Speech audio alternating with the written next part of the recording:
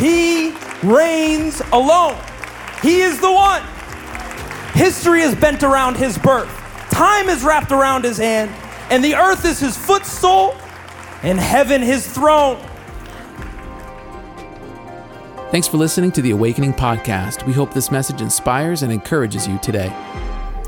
Today I want to speak to you as we continue this series on the presence-driven life. We have been talking through the different elements that God gives us that we might maintain a presence-driven life. Because make no mistake, the purpose of your life is the presence of God. Because the presence of God will exceed your life. In other words, when you die, the presence remains and you go even further into the presence. So it's a piece of eternity here on planet Earth. But how do we have access to the presence? Of course, we have access because of Jesus Christ. But he has given us these things, these elements to lead a spirit-filled life. We've talked about the oil that brings unity, that brings forgiveness, that brings deliverance, that brings healing. We've talked about the waters of baptism, passing from death to life, and that it washes us continually. When we worship, the water washes. When we sit under preaching and read the word, it washes. Last week we talked about the power of the word of God to redeem you. That when you have the word of God, you have the sword of the Spirit, and you become very powerful. But today, I want to speak to you about the cross of Jesus Christ. I want to speak to you about the power of the finished work of the cross. And my title of my sermon today, if you need a title, is Are You the One? Are you the one? You can turn in your Bibles to Matthew chapter 11. We're going to read a couple verses there. Matthew chapter 11. If you need a Bible, go ahead, grab the Bible right in front of you. Matthew 11. We're going to read chapter 2, just one or two verses. And as you turn there, I'm going to read to you a verse from Matthew chapter 16, verse 24. The Bible says this: Then Jesus told his disciples, "If anyone would come after me, let him deny himself and take up his cross and then follow me." Here's the sequence: deny yourself, take up your cross, follow me.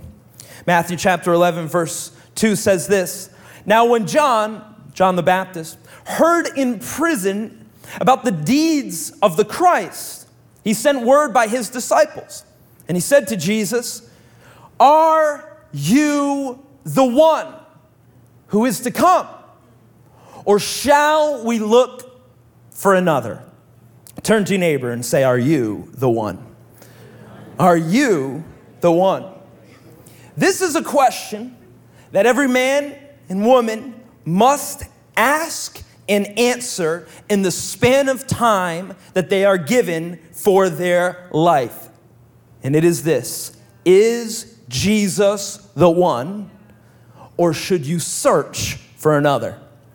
John showed us, in asking this question, he showed us really the question of the heart and the soul. Are you the one? Or is there another? And really, we're going to see Christ's response shows us the way to answer this question. It's really the theme of this sermon today. And the theme is that of submission. Because see, submission leads to salvation. Submission is the key that unlocks the door. If you read Pilgrim's Progress, it's not till Pilgrim comes to the cross and kneels that the burden on his back is lifted and the way to the celestial city is open. It is submission that leads to salvation. Are you the one, he asks. I pray that the answer we find in our life, we find through submission, and I pray our church and you as Christians will become Christians who are committed to the cross above all else. That there is nothing in your life that takes higher priority or has first place above the cross, and may from the cross flow the centrality of your life. All things through the cross. And by it, we gain submission that leads to salvation, sanctification, and heaven with our Savior. Submission to the cross of Jesus Christ leads to salvation. Are you the one? Let's pray. God, we thank you so much for who you are, God. We thank you that you are not afraid of our questions, and I thank you that you do provide answers, God. And I pray today, even as I speak, may this word, I pray it brightens in our heart, God. It is explosive in our mind. God, that it checks us, that it encourages us, that it challenges us, Lord God, and that we reorient our life around the cross, God. Above everything else, may the cross take central stage in our life. In Jesus' name, come on, all God's people said, amen. Amen. What a question John the Baptist asks. See, for you to understand why he's asking this question, you have to understand the context that he's in. We find John the Baptist in prison. See, his ministry had gotten so large, it had been so powerful, and he was so bold that it got the attention of Herod, the son of King Herod, who ruled over that region of Judea. And John got himself in a little bit of trouble, like most prophets do. Most prophets are killed. Most prophets are hated. Most prophets are persecuted. And John the Baptist reminds me of Elijah. He seems like an Old Testament prophet that's stuck in the New Testament. You know, he's eating locusts and honey and he's wearing animal skins. It's like, this dude is old school. And he's there in the desert prophesying, baptizing, causing a stir. The Pharisees hate him and Herod hates him. Well, why? Well, it's because he called out Herod. Because see, Herod, he married his brother's wife. It's like a Hunter Biden situation going on here. He married, this is gonna be wild today. Don't tell me the Bible's not relevant. He married his brother's wife. And so John says that's messed up. It's immoral. It's not allowed. Well, Herod's wife obviously was offended by this, and she says, you better go get that guy. So he arrests him. And now he's stuck in prison. And it's not just any prison, it's a palace prison in the desert. I mean, if you could imagine this. It's on top of a mountain. It's like something out of myth or Lord of the Rings. It's on top of a mountain overlooking the Dead Sea, a giant stone prison. And here we find John the Baptist, the one that was to proclaim the way of the Lord, stuck. And he's in darkness. And he's under oppression. And the one that he thought Jesus was going to take down, now lords over him. The one that he thought Jesus was going to rescue him from, he was going to receive salvation from, now he's stuck under him. And now he's wondering, where is my Messiah? Where's the one that was promised? This doesn't make sense. This isn't logical. This isn't what I expected. Who will save me? Who will save me? Have you ever felt like you were stuck in a position where only God could save you, and yet he wasn't coming through the way or in the timing you thought he would come through in? This is John the Baptist looking around saying, this isn't how I thought my ministry would go. I'm in prison. This doesn't make logical sense to me. See, the problem that you will face as a Christian, it's the same problem John faced. The problem is when circumstances can become so difficult, they will cause you to question even salvation. They can cause you to question God. They can cause you to begin to look around and wonder and say, wait a minute, is God real? Is he the one I thought he was? Because this isn't going the way I thought it would go. And here I am all alone. And maybe you haven't been in prison, but maybe you've been in a waiting room outside of a hospital room, and you're saying, wait, this isn't what I thought was going to happen. This isn't what I prayed for. This isn't what I hoped for. Death of a vision, death of a loved one. Wait, this feels more like prison than it does feel like freedom. Or maybe you're sitting in your own bedroom and you feel like you're under assault by the enemy in your mind. And you feel like you're living under oppression, under a wicked tyrant king. You feel like you're living under something that you should not be living under, and you feel stuck, and you say, wait a minute, where's salvation? Or maybe you've actually been in a literal, real prison. A couple weeks ago, a man named Bob was baptized here. And do you remember his story? He said, I found myself sitting in a jail cell in Smithfield, Rhode Island, and I thought, is this the end? And I'm thankful that God, isn't it beautiful poetry? God says, you were in a jail cell in Smithfield, but you'll be baptized in Smithfield as well. He's never done. But I want you to know you're not the only person to go through moments like that. It's called the dark night of the soul. Moments of questioning, moments of wondering, moments of not understanding, and even frustration, feeling like this isn't logical, this isn't what I believe, this isn't what Jordan preached. Wait a minute, why is this not adding up? Here's John the Baptist, one of the greatest men who's ever lived. In fact, Jesus said about John, he said, no man born of a woman is greater than John the Baptist, greater than Abraham, greater than Moses, greater than David, and here he is questioning. Here he is losing his faith. Here he is having a crisis. Have you ever felt like you've been in a crisis of faith and no one that you expected to be around is around, and you've got to go through this alone? And that's the truth of it, is the most difficult times in your life, people cannot be the solution for you. Martin Luther puts it this way. He says, every man must do two things alone. He must do his own believing and his own dying. No one can help you in these two areas. It's just you and it's God. And so here, John the Baptist is in a moment of decision. What is he going to believe? Who is he going to accept? Where is he going to place his faith? Do you remember how John's ministry started? Because see, this moment is so unbelievable because of where he started. He started as the one to pronounce that Jesus is the one. That's what makes this question so unbelievable. Is his whole ministry was the ministry of recognition. That when he was in the womb, he recognized Jesus in the womb. His whole ministry was about saying, you're the one. In fact, when Jesus showed up, as John's ministry was already going and baptizing, when Jesus showed up, John stepped into his role as a herald, because every king has a herald. Kings don't go anywhere alone. There's a pronouncement that makes the way for them.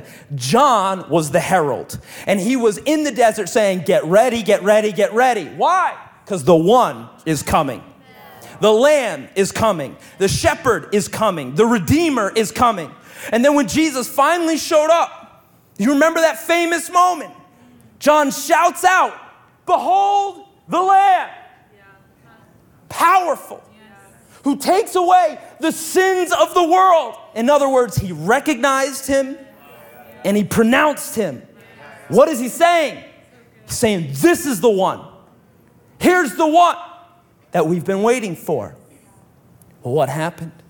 How do you go from this moment, which is so powerful, to a moment of darkness? I mean, just this pronouncement has the whole gospel held within it. It's one sentence, but it's all you need. In fact, there's a famous story when Charles Spurgeon, the Prince of Preachers in the 1800s, he was asked by the Queen to lead a sermon for the people of London. 22,000 people were to gather at the Crystal Palace in London. So Spurgeon went the day before to figure out the room. Where's the best amplification? They didn't have microphones at that time, so it all came from him. And in placing his pulpit, where is he going to speak on the stage? He said this phrase. He'd shout out, behold the Lamb. And then he'd move to another location. Behold the Lamb who takes away the sins. And as he was preaching to an empty room, or so he thought, there was a man that was working in the back wings preparing for the next day in the celebration. And when he heard this pronouncement, he was struck to the heart with conviction. And on that day, he repented and he gave his life to Jesus Christ, a sermon of only one sentence.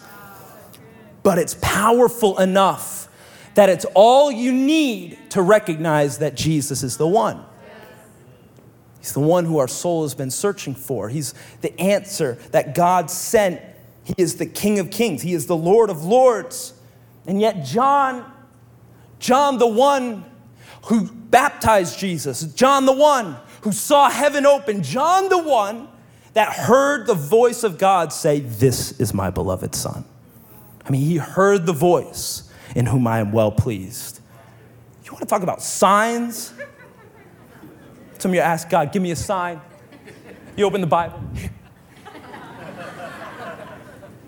ever try that? It's amazing how much it works. I'm blown away. Here, sell all you have, give it to the poor. God. Here, You want to talk about signs? Man, John had all the signs that you could ever want. Baptized Jesus, heard the literal voice of God, saw the Spirit descend like a dove, and here he is, these years later, saying, "Are you the one, or should I look for another?" What happened? What happened?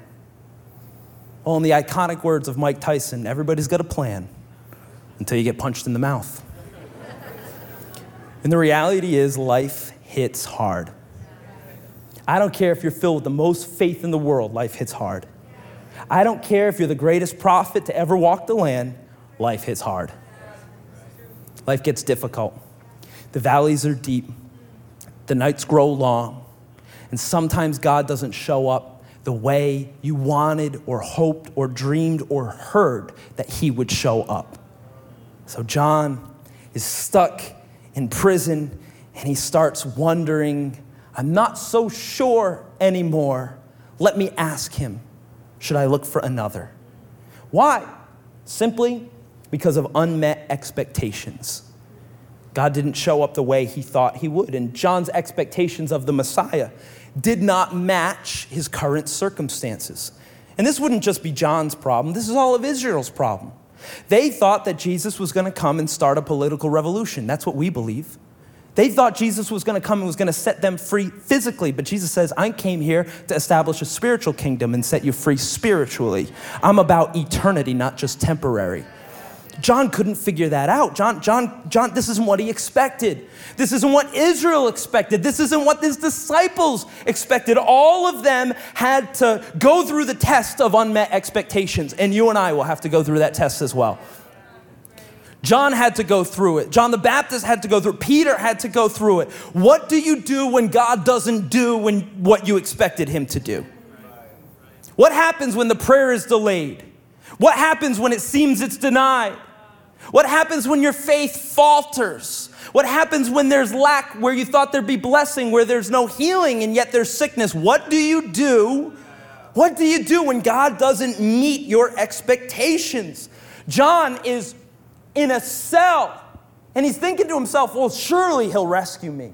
I've got a great ministry. I've got more to do. I'm his cousin. I'm blood. Part of me wonders, and please don't take this as theology. I don't think it is, but part of me wonders if John tried to get arrested to get this thing going. Let's go. I don't think that's true, but it's just what I think about.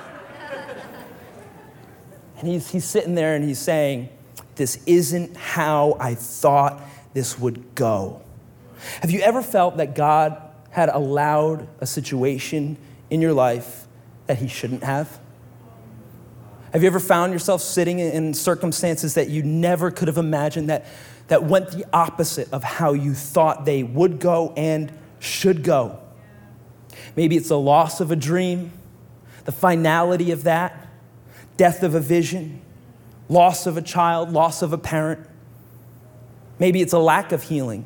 Maybe it's even personal where you aren't who you thought you would be. You aren't who you wanted to be. And you're saying, what's wrong here? Where's my Messiah? Where's my rescue? Did I get this wrong? Is Jesus the one? I got to rethink some things here. Or is there maybe another way? And that's what John asks. If you're not the one, it's okay, but I'm going to keep looking. Is there another way? Well, that's the question that all of humanity's asked. If it's not Jesus, then it must be another way. If it's not Jesus, I got to save myself. And there's so many different ways of self-salvation that humanity pursues.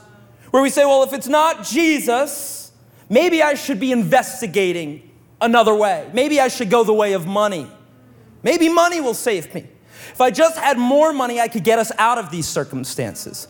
If I had more influence, I could change these things. If I had more power, I could set things right. I'll save myself. I just got to climb higher in the company. I just got to set things around me. If I could just build my life, if I could have the car and the garage and the house and the wife and the kids, then maybe I'll find peace or salvation.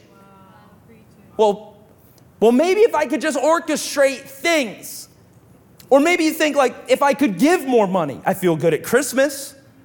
So maybe I could save myself through altruism, the Scrooge model. If I could just give more, if I could have more, if I could give more, I'd feel better. If I could just save myself through money. Or maybe you think, just like humanity has thought, one of the other ways I can pursue salvation, if it's not God, well, I better get going. So it's the way of activism. Oh, I got to get to work. I got to change the culture. I got to change politics. I got to change my society. I got to change my family. I'll do it. I'll show up. I'll print the cards. I'll get the posters going. We'll get moving. I'll make this happen because maybe salvation's up to me. Maybe change is up to me. Maybe it's up to us. And you ever wonder why sometimes activists get so angry because they have to become Messiah? I'll do it myself. I'll do it myself. I'll make it happen. I'll bring the change. I know what's right, and this is wrong. I'll bring the change. I'll be the savior. Because obviously, it's got to be someone. One of the ways that many times we investigate salvation is spiritual ascension. Maybe through meditation, I can find my center. I'll empty myself of the universe and see what fills me. Maybe it's through mindfulness. Maybe I need more comfort. Maybe I need more me time. Maybe I need a 4-day work week, 3-day work week, 2-day work, 4-hour work week. Maybe I need Black Friday. No judgment, people. Maybe if I get more. Maybe if I give more. Maybe if I've maximized my life. Maybe if I go minimalist. Maybe I can find my way through spiritual experiences or alternative routes. Maybe if I try substances, LSD, THC, poetry, something. Philosophy, psychology, but the truth is all the counseling in the world cannot counsel the issue of sin. Cannot bring salvation. Good things can never take the place of God things. And so like John the Baptist, we will all find ourselves in a stuck place at one point in our life asking this real question: should I try and save myself? Because that's what he's really asking. He's saying, Jesus, am I on my own here? Or should I try and do something else? But see, the real question, the even deeper question that you and I have to answer is this: am I willing to submit to God's plan of salvation, whatever that looks like? Whatever his timing is, whatever his way is, am I willing to submit to his way, not my way? His timing, not my timing. His plan, not my plan. Or will I require God to follow my plan? Bless me the way I want to be blessed. Lead me the way I want to be led. Lord, I believe you, but you got to be my rendition of a Messiah. This is what John struggled with. This is what we struggle with. But Jesus showed us the way. Jesus showed us the way. What did Jesus do? He submitted. Jesus submitted. He submitted to God. He submitted to death even on a cross. Having done nothing wrong, no sin, he submitted even to the humiliation of the cross. Jesus submitted. And he shows us the way to the answer of salvation through the cross. The cross is Christ's submission to God's plan. And I'll prove it. The final statement that Jesus makes on the cross, the very last thing he says of the 7 statements from the cross is this. He says, Father, into your hands I commit. I commit. I surrender. I submit. Not my hands into your hands. Not my way, but your way. Not my thoughts, but your thoughts. Father, into your hands I commit my spirit. Submission is what Jesus teaches us on the cross. And submission to Christ must come through submission to the cross. If anyone would come after me, Jesus says, you must deny yourself, take up your cross, and follow me. And here's the truth that you have to know today. Your cross will be a perfect fit for you. No one else can carry your cross. Truth is, I don't think anyone else can even understand your cross. It's between you and God. Even if you tried to explain it to other people, they might say, I see how that's an issue. I see how that'd be tough. But they can't understand the depths because they're not living your life. Jesus said, my yoke is easy, my burden is light. It's a perfect fit. Make no mistake, even when you carry the cross, you're not carrying it alone. Like you are Simon, maybe helping Jesus carry the cross, but Jesus is carrying the greater weight. He's giving you a small portion just so that you and I might share in the wine of suffering, that we might also share in his glory. But the truth is, you will have to go through things in your life, and maybe even you're praying for God to take things away that he gave you. Maybe you're even praying for a miracle where God's saying, that's your cross. Paul had a thorn in his side, and he said, God, take it away, but God says, that's your cross. I mean, think about John. He's sitting in this cell, and he's imprisoned by Herod. You can't think of something that John would hate more.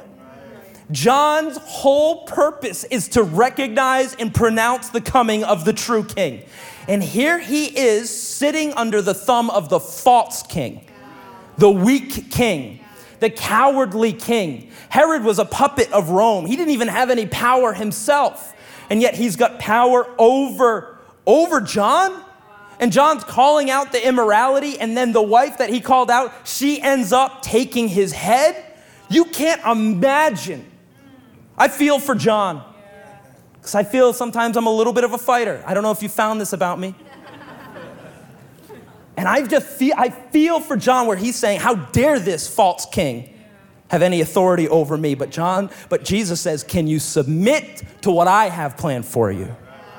Even if it costs you everything, even if it's extremely difficult. And maybe for someone else, it would be just like kind of a normal imprisonment, like this isn't good, I don't like this. But for John, it was custom made. And the truth is, your cross will be custom made for you, and other people might not understand it. To one, motherhood might be a cross, where you say, I don't feel like I was made to mother these children. I feel like I don't got it. I feel like I'm incapable, or I feel like I don't want to give up my life. I want to live my life, but having this child, I got to give up my life. And to one, it's a cross. But to another mother that desperately wants kids, they could never understand how that's a cross. That's something I would want with everything in my life. And so the two could never understand each other. To one, it's a cross. To other, it would be an unbelievable blessing. Some of you are going to have to take care of your parents in their elder years. To one, you say, I'm so blessed. My parents took care of me. I'm glad I can provide. But to others, this might be a very difficult thing.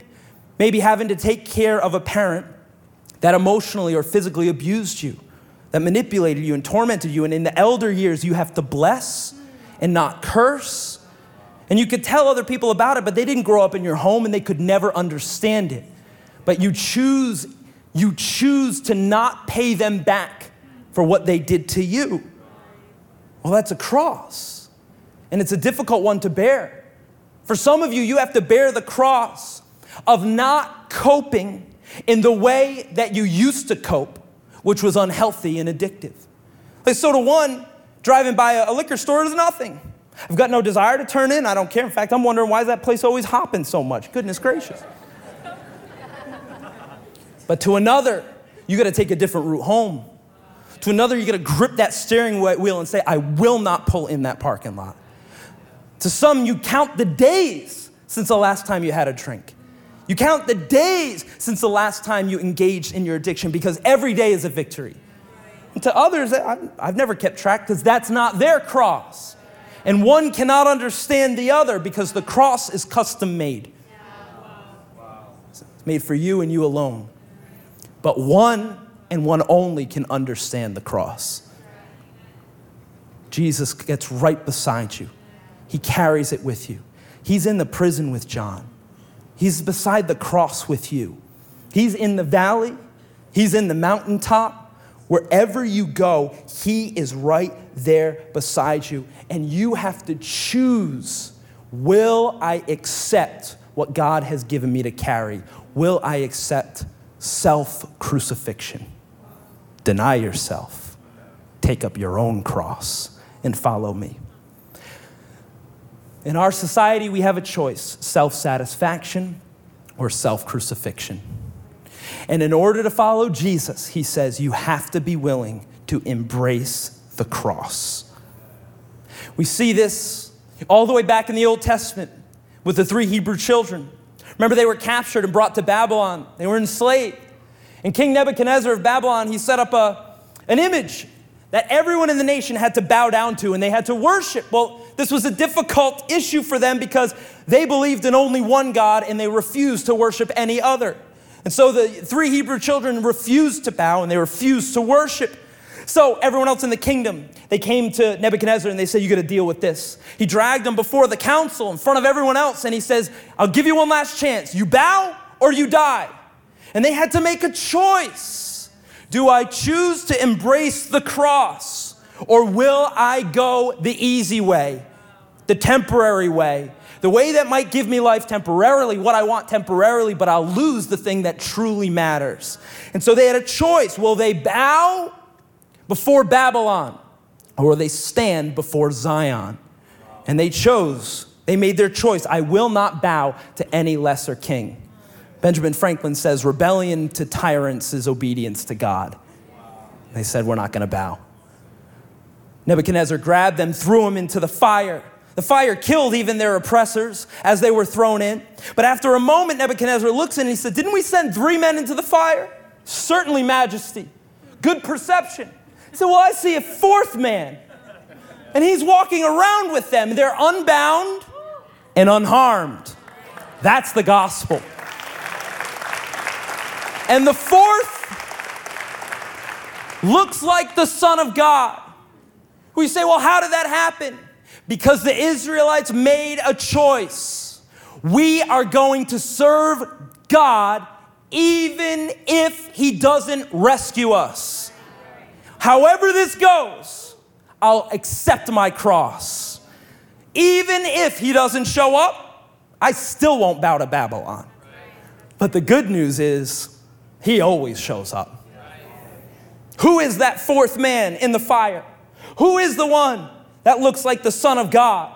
He is the fire by night and the cloud by day. He is the commander of the Lord's armies. He is the bread that comes down from heaven. He is the bright morning star. He is the one. He is the scarlet cord that saved Rahab and her family. He is the stone that crushed Goliath and freed Israel. He is the word that was spoken before the formation of the earth. He is the one. He is the dove that returned to Noah. He is the ravens that fed Elijah. And he is the eagle in Isaiah. He's the one that shook the upper room, shook the prison walls, and he is the one that shakes the nations today. He was there at the beginning, and he will begin the end. He created all things, redeems all things, sanctifies all things, and is glorified by all things. He is matchless, mighty, worthy, holy, and above all, he reigns alone. He is the one. History is bent around his birth. Time is wrapped around his hand, and the earth is his footstool, and heaven his throne. There is none before him, none like him, and none will be saved except through him. The Pharisees hated him, but the people loved him. Pilate condemned him. The crowd shouted, crucify him, but he whispered, forgive them. He's the one. He carried the cross that was not his, the sins that were not his, so that we could become his. He's the one that now gives mercy and grace freely and fully to all of humanity Thank you, Jesus. You're the one. You're who our soul has been searching for. You're the one, Lord God, that came to bring salvation when we didn't deserve it, God. You're the one that did the work we could not do. You are the one. You made a way where there was no way, rivers through the desert, a way through the wilderness. You are the one. Jesus tells the disciples of John, he's so gracious, he doesn't even get mad at John. He just says, go and tell John what you hear and you see. The blind receive their sight. The lame walk. Lepers are cleansed. The deaf hear and the dead are raised up. The poor have good news preached to them, and blessed is the one who is not offended by me. Because see, the truth is, everyone will have the opportunity to be offended with God, to be hurt by what he doesn't do, by what we perceive, by the perceived lack of answer from God. You're going to have the opportunity to be hurt by God. And you might say, well, that's crazy. How could I ever be hurt by God? But the reality is, you might have to overcome in this area. Blessing comes when you choose, I won't be offended. No matter what he does, I'm devoted. I'm devoted. He gives life, he takes, but I'm devoted. Rains on the just and the unjust, but I'm devoted. I choose to not question. I choose to not ask. I choose to just believe I'm devoted. I'm not going to be the one that says, why did God not? Why didn't he? Why should he? I'm not going to be the one that says, this is where I lost my faith, or this is where I have an issue with him. I'm not going to speak like that. I'm going to choose to not be offended. I'm going to choose to be devoted whatever God does, whatever he does, whatever he does. John died in prison, but he said, I submit. I submit. See, his mission at first was to bring in the coming of the Savior. But when that mission was done, his new mission was submission. And that's the overall mission that God gives to all of us. Will you submit your whole life, your hopes, your dreams, your fears to the cross? Because submission leads to salvation. John had to live out that prophecy. He must become greater, and I must become less. You and I will have to live out that prophecy.